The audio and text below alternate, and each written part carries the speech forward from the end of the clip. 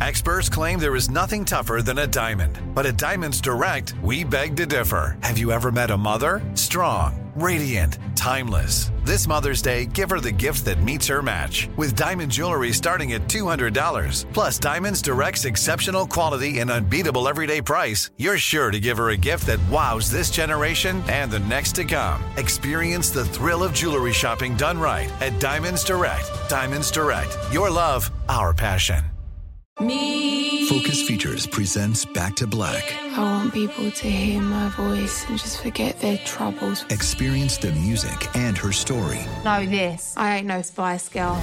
Like never before. That's my daughter. That's my Amy. On the big screen. I want to be remembered for just being me. Amy Winehouse, Back to Black, directed by Sam Taylor Johnson. Rated R, under 17, not a minute without parent. Only in theaters May 17th. You know you've got a comeback in you.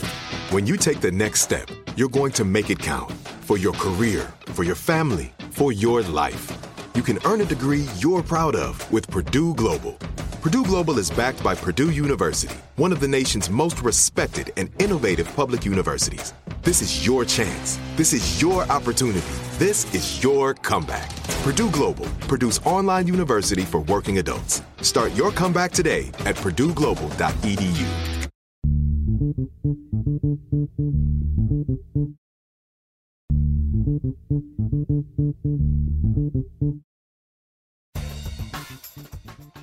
Good morning, peeps, and welcome to Woke AF Daily with me, your girl, Danielle Moody, pre-recording from the home bunker.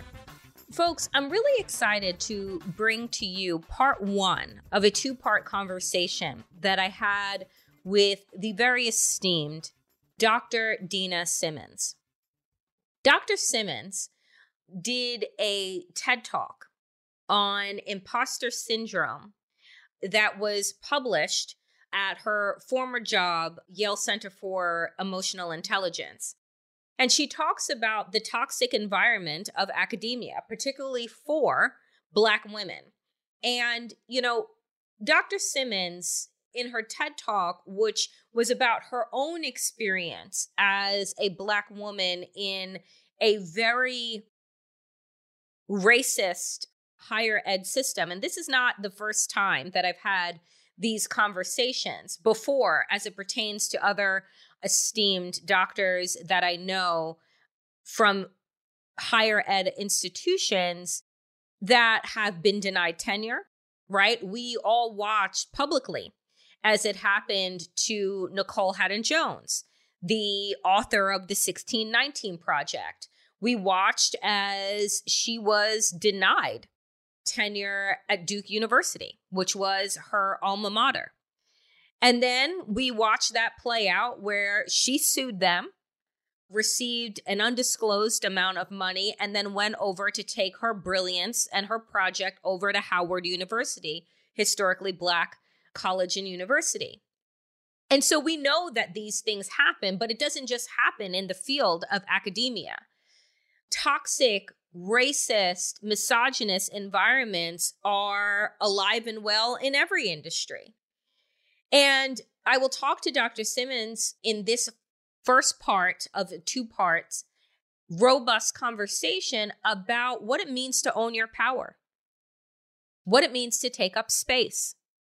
I was asked recently for the best advice that I have ever given and received at the Lesbians Who Tech Summit in San Francisco earlier in October. And I said this about the best advice that I've ever given. Take up fucking space.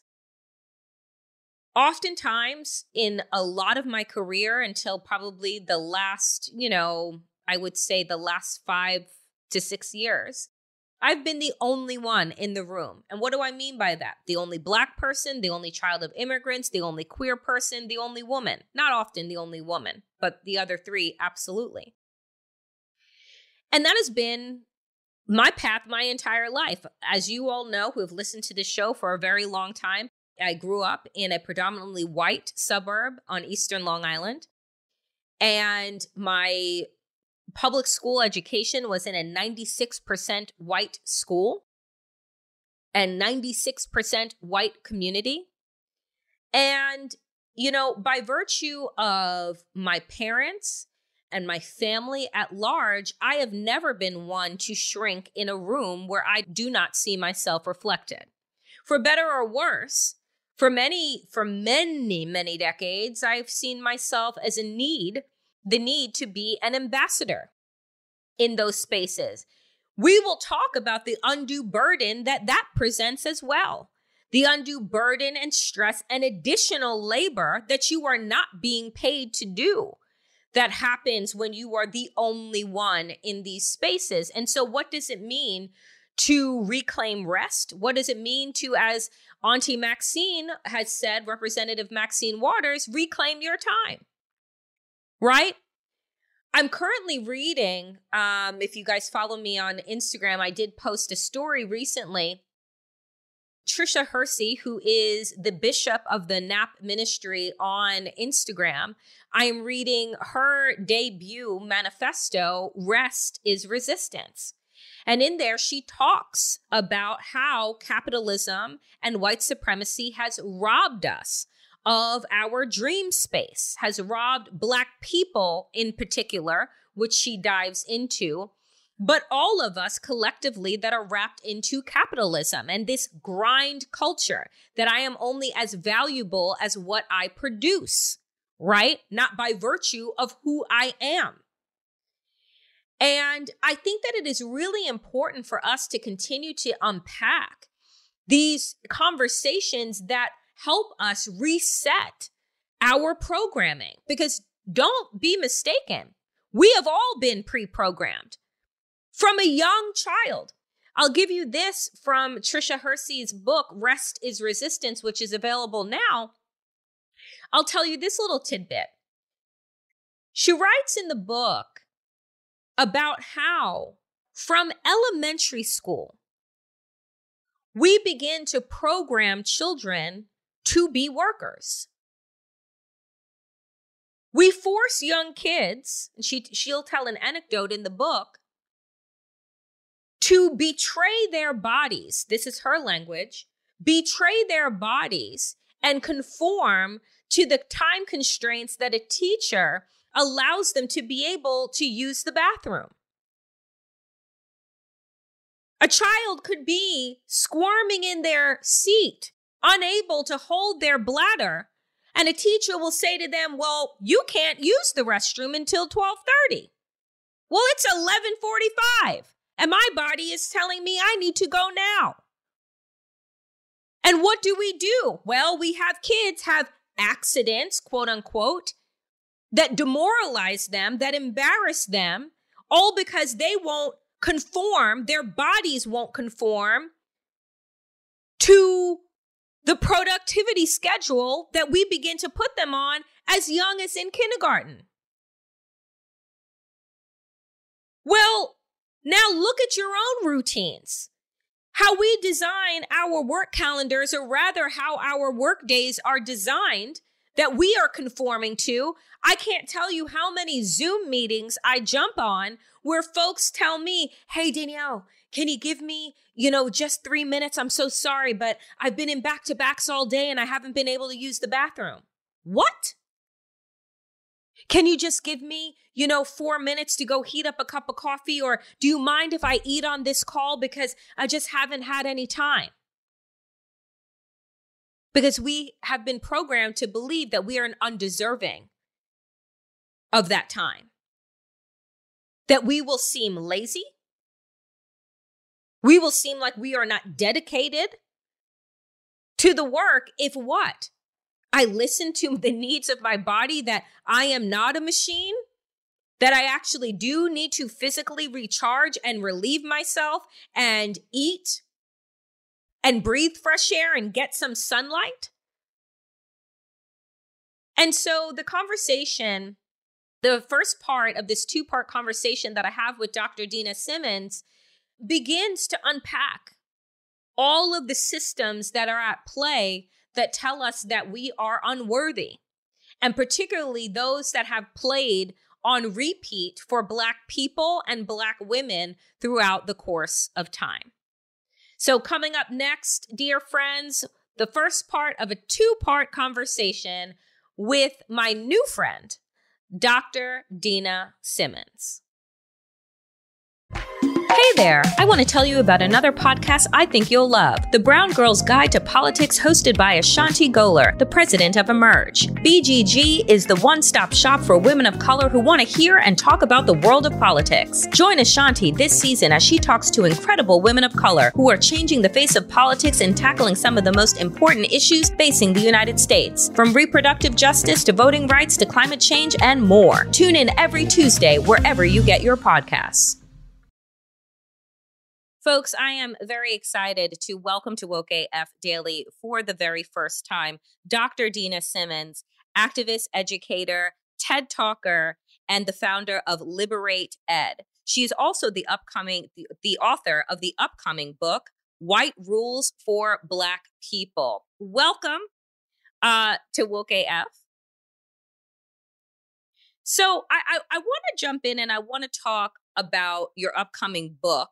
And then we will talk about all the ways in which you have found yourself and other highly esteemed Black academics, Black women academics, disrespected in your professional field and industry. But I want to dig into your upcoming book because I'm exhausted, as I know that you must be, right? I'm exhausted by the chosen ignorance of white people.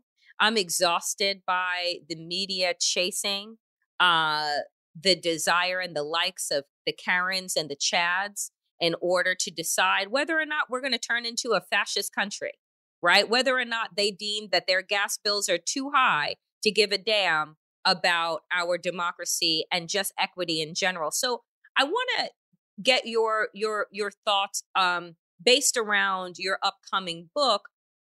What prompted it? So, I think many of us, before talking about my book, I think I need to talk about the journey, right? So my journey to right now having this conversation, to the book, to the places that I end up and have been, and whatever my future holds, right? So I started born and raised in the Bronx, New York. My mother coming into this country as an immigrant from Antigua, cleaning white people's homes, and saying to herself, one day I want my children to go to school like these white folks, right? Because she can tell as an immigrant in this country that white folks got better stuff, right? And so she said, I want my kids to have that too. And so when she had the opportunity and when we learned of the opportunity of boarding school, we went to boarding school.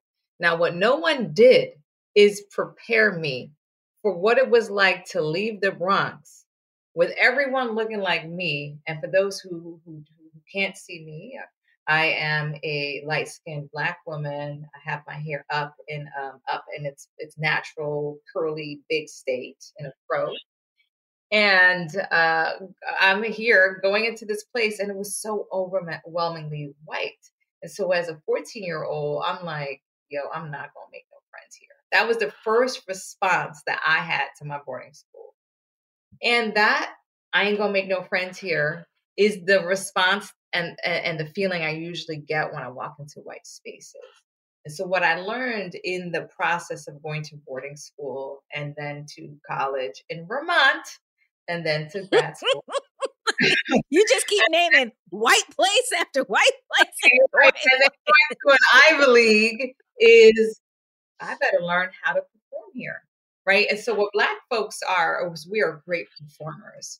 We will yes, ma'am, and yes, sir, you, because that's what we learn, right? And so I learned the rules of whiteness. And so that's why I was like, I learned how to navigate white spaces up to the point that it made me sick, up to the point that I said I couldn't do this no more because it's me or it's me doing this or death. And so it got to the point where I just could not follow the rules anymore. And, I wanted to no longer have these white rules oppress me, limit me, keep me from my excellence, keep me from my fullness, keep me from freedom. And so I, left my Ivy League university. because it was the most toxic place I've worked. But yeah, at the same time, as a child, the lessons that our schools teach us is that you should aspire to end up in a place like that. So in many Mm-hmm. ways, our school system becomes the beginning, or the place where young people learn that they must aspire to whiteness. Yep. And so now it's like my entire journey, and my book will be about breaking up with whiteness, my journey of breaking up with whiteness. But let me tell you, I was very good. Like I said in my TED Talk, and I don't even know if it made it to the TED Talk, so some of my TED Talk was edited out.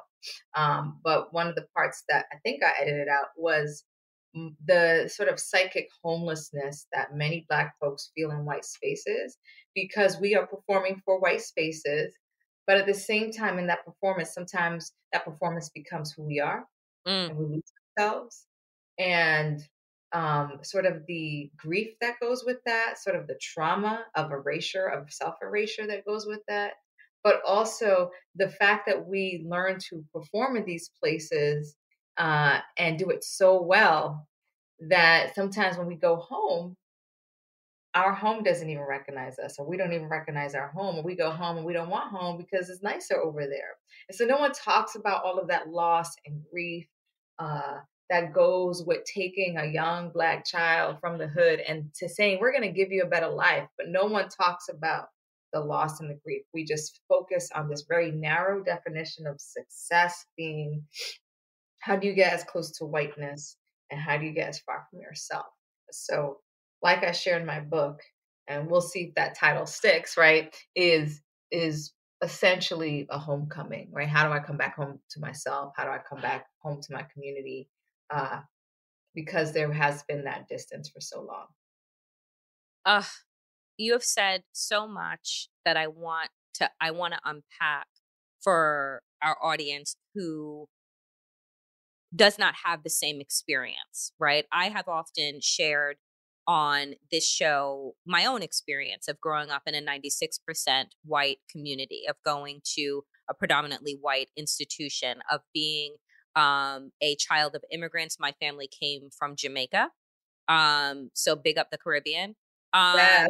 And, and the idea, which my mother would learn later when my sister and I would go for our master's degrees, that she's like, I just chose the best school. I moved to the best school district that we could afford, right? That we could afford to go to. And it didn't occur to me, right?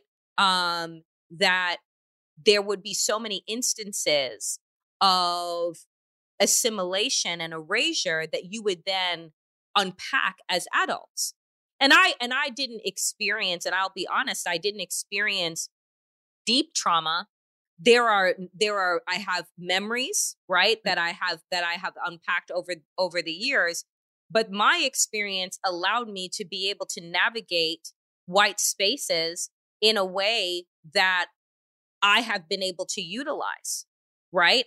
And again, that white people don't ever have to do. James Baldwin said they never have to look at us, right? But we always have to look at them.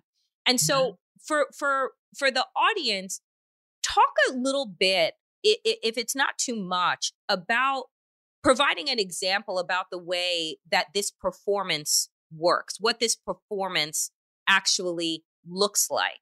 And then the toll, in this, I love the phrase, in this psychic homelessness that happens. And I think that, in a lot of ways, a lot of performers, Broadway performers, actresses, you're taking on, and the way that you take on these characters at times, you lose yourself in, right? Mm-hmm. But unlike a Broadway show or a film, it's not done after several months. This is a lifetime performance. So can you talk a bit about how that shows up and what that looks like? So you said assimilation earlier. And so sometimes that assimilation looks like code switching. And so for folks who don't know, it's like I'm from the Bronx. And so when I'm coming in this white space and I'm like, yo, what's up, good? What's good, folks? And someone corrects me and tells me that good is an adjective. and that well is an adverb. And when someone asks me how I'm doing, I should answer with an adverb. So it should be well, right? Or when I'm corrected for saying acts as acts instead of ask. So these little ways, right, that we get chipped at and corrected. And so after a while, you're like, oh, I got to learn to speak like them. I got to learn to walk like them. I got to learn to smile like them. So you shift and change. And it's like called shape shifting that you essentially do so that you ensure white comfort. That's really what you got to do when you go to white spaces and you ain't white, because you got to ensure that white folks stay comfortable. So you always got to be aware that when you show up in the spaces that you are, the work that you're doing to one, perform, and then the other work that you're doing to pay attention and to read white response to you is essentially the work of performance, right? Because you're reading the room. Yes. So you read the room, and as a young child, so sometimes it's changing the way you're dressing, it's changing the way you walk, it's changing your hair, because we all know both, when we wear our hair in the way it naturally grows out our head, it's considered unprofessional. And right, I always say to folks, who defines professionalism? Why can't my natural state of being be professional? And those are ways in which we're erased. And that's the ways we learn to perform. So let me straighten my hair. Let me perform so that I don't come across as too Black for these folks or too militant for these folks, right? And so those are the ways in which that we perform. But Black folks have always been performing, right? When our enslaved ancestors were working in, the enslaver's house, best believe they were smiling through their rage. Best believe that a bunch of Black folks in institutions, whether it be corporate, academic, non-for-profit, are smiling through pain or smiling through comfort, because again, what we learn, one of the rules we learn is to ensure that white folks maintain their comfort. And so I would say it's the shape shifting, it's the shifting and leaving some of yourself at home and taking out the yo at the end of the sentence. And folks and teachers often say, but that's the correct way to speak. You should be thankful to the teachers that corrected the way you speak. And I often say in that correction, there's also a triggering. There's also, and when I say triggering, I mean like the fact that there's a message that the way I am is wrong. So there's a way to honor what I bring naturally to a space, what I bring indigenously to a space. And I could be bilingual or multilingual, learn a new language instead of saying erase that because that ain't right. And so I think too often in education, that's what we do. We say erase who you are and come correct if you want to be successful, because we have a very narrow definition of success, a very narrow definition of what professional is, and a very narrow definition of what it means to thrive. And in many ways, the definition of success or thrive does not have a natural Black woman's face on it. And we got to shift that. Neither does it have rest or relaxation or joy or laughter. And as a result, what do we learn as Black folks? And what did I learn was that I had to show my worth by how much I produce, by how much work I do. And how many of us are sick and dying because we are still working our tails off. It's no secret that the news is horse pill hard to swallow. Thankfully, there's the Bitchuation Room podcast, hosted by comedian and commentator Francesca Fiorentini, for a lighter take on the heavy stuff. Each week, the Bitchuation Room brings you progressive comedians, experts, and activists to break down the issues in a way that won't just leave you crying under a weighted blanket. Get the Bitchuation Room on Apple Podcasts, Spotify, Stitcher, and streaming on YouTube and Twitch. There was I explore that too in my book as well, this idea as well. So there was just released in terms of the straightening of our hair. Mm-hmm. The report that just came out that said, guess what causes cancer? Uterine cancer at that. Hair relaxer.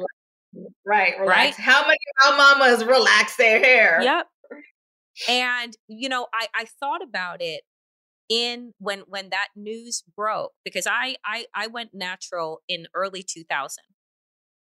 I had started growing out my perm in the 90s. When I and then went into the process of having locks, which I've had now for a very, very long time. But, it's just this idea that white society will tell you how you need to look and then provide, and then the product that we use to look that way will kill us. It is just like, there's no other way to look at that, right? Than for what it is.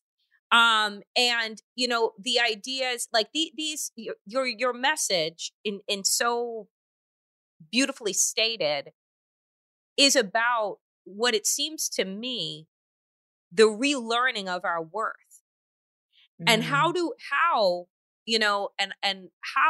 we relearn our worth as Black people right now, at a time when literally you have the governor of Florida, Ron DeSantis, who literally wrote legislation about white comfort.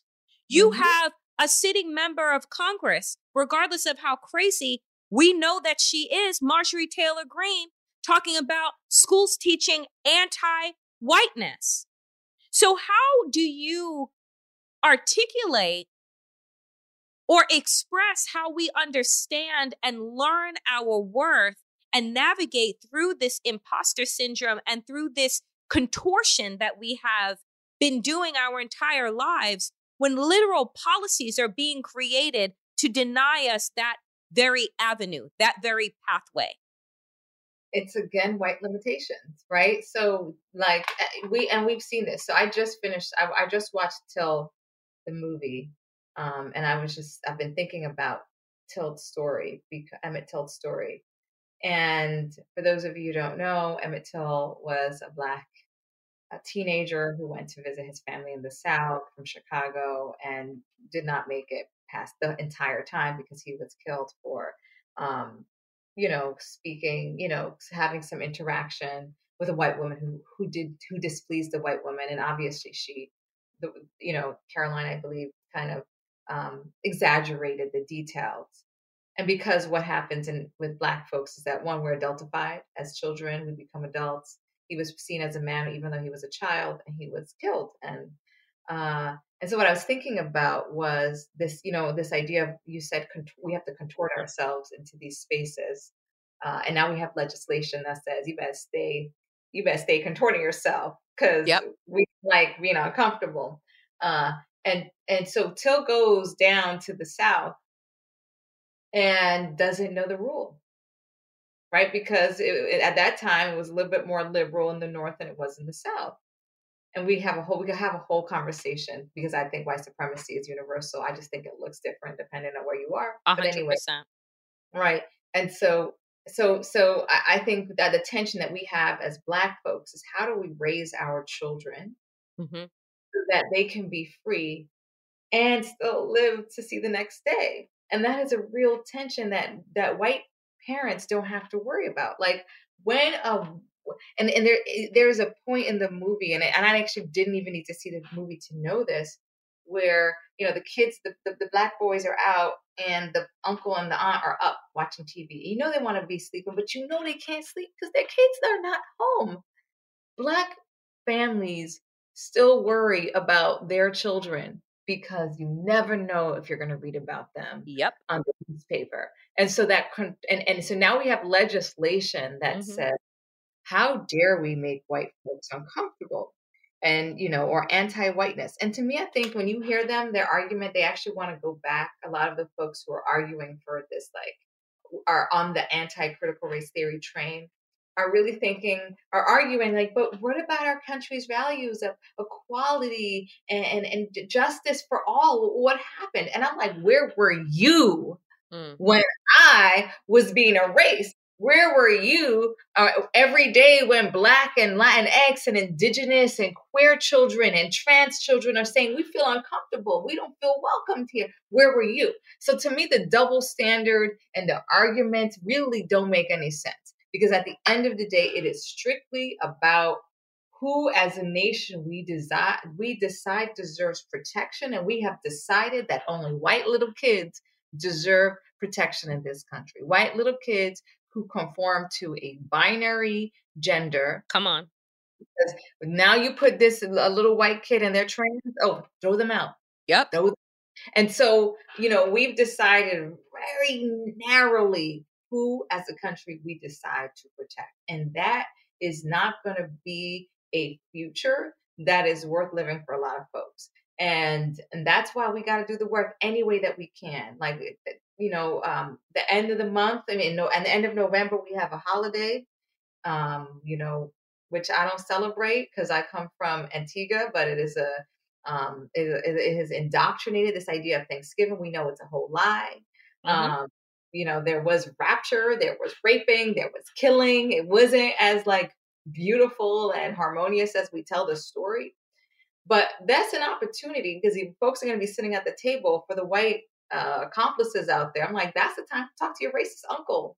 Talk to your racist uncle. Tell them, how, because also we got to be voting. And I know voting is coming up, and I'm thinking about Georgia, and I'm thinking about how close certain states are. And I'm like, really?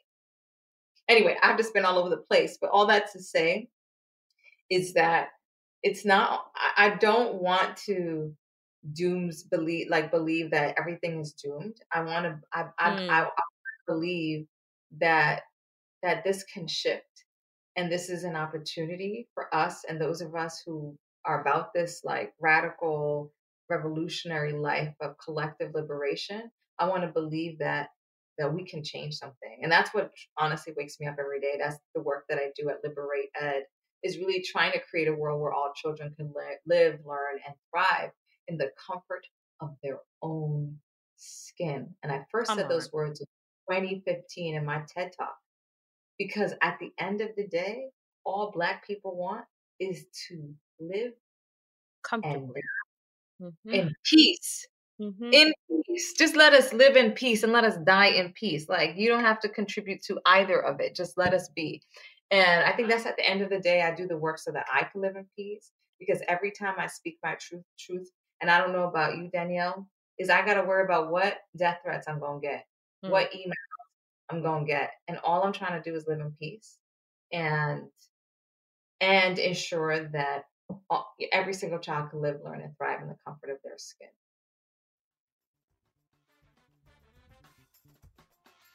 That's it for part 1 of my 2-part conversation with Dr. Dina Simmons. Make sure to check back tomorrow for the rest of the conversation about how to wake people up to their power and how to take up space. As always, dear friends, power to the people, and to all the people power. Get woke and stay woke as fuck.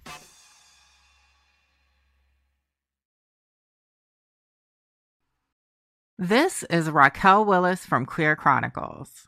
Right now, there are close to 500 anti-LGBTQ+ bills in state legislatures across the country. Lambda Legal is leading the charge against these hateful bills that target mostly trans and non-binary people. You can fight discrimination and help write the next chapter of Lambda Legal history. To learn more about their open cases and to donate, visit lambdalegal.org. That's lambdalegal.org. With every CBD product claiming to do something different, it's nearly impossible to decide what's best for you. Lazarus Naturals pioneered the farm-to-front-door model of transparency, where they handle each step of the production process to ensure quality, potency, and consistency. Scannable labels allow you to see the test results of your hemp batch, so you can be confident in the safety and quality. Visit LazarusNaturals.com today. Lazarus Naturals, committed to improving your life as well as the world around you. Not available in Idaho, Iowa, or South Dakota. Right here, right now. Find your beautiful new floor at Right Rug Flooring. Choose from thousands of in-stock styles, ready for next day installation, and all backed by the right price guarantee. Visit rightrug.com. That's RITERUG.com today to schedule a free in-home estimate or to find a location near you. 24-month financing is available with approved credit. For 90 years, we've been right here, right now. Right Rug Flooring.